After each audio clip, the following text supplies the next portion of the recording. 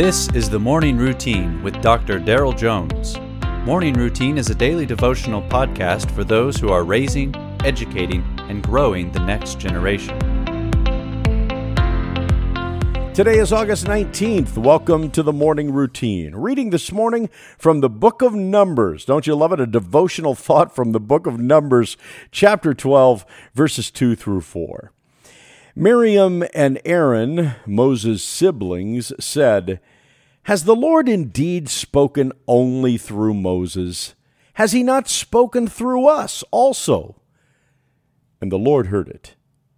Now the man Moses was very meek, more than all people who were on the face of the earth. And suddenly the Lord said to Moses, and to Aaron, and to Miriam, "Come out, you three, to the tent of meeting." And the three of them came out. How many times have we seen this same scene play out? Someone feels resentment about the honor or admiration that another person is getting. Maybe one person seems to be getting credit for something that you've done or helped to do. The root of the bitterness may be envy, a sense of injustice, or any number of other causes. In the case of Moses and his siblings, the root of bitterness had to do with Moses' wife, but it manifests itself in a complaint that not only Moses, but that the two of them, Miriam and Aaron, were also prophets through whom God spoke. In other words, what's so special about Moses? And not unlike a parent overhears the whining of a child, in today's text we read that the Lord heard it. And as in a school scene where the principal calls a student into the office, God says to the three of them, "Come out, you three, to the tent of meeting." And God makes it known to Aaron and to Miriam that in fact he speaks to Moses differently and more intimately than any other person, and that they have no grounds on which to speak against Moses, who is in fact God's servant.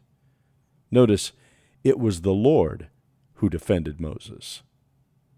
As is all too painfully clear, it's not only children who make such complaints. We can relate to Miriam and to Aaron. When you feel resentment or bitterness toward another person, refuse to speak against them. Instead, let your feelings be made known to God and ask Him to help you forgive when wronged and be content with your calling and their calling in the Lord. God doesn't just have a plan for Moses. He has a plan for Miriam and for Aaron as well. Whatever your role, stay focused on your calling and leave the rest to God. He is still God.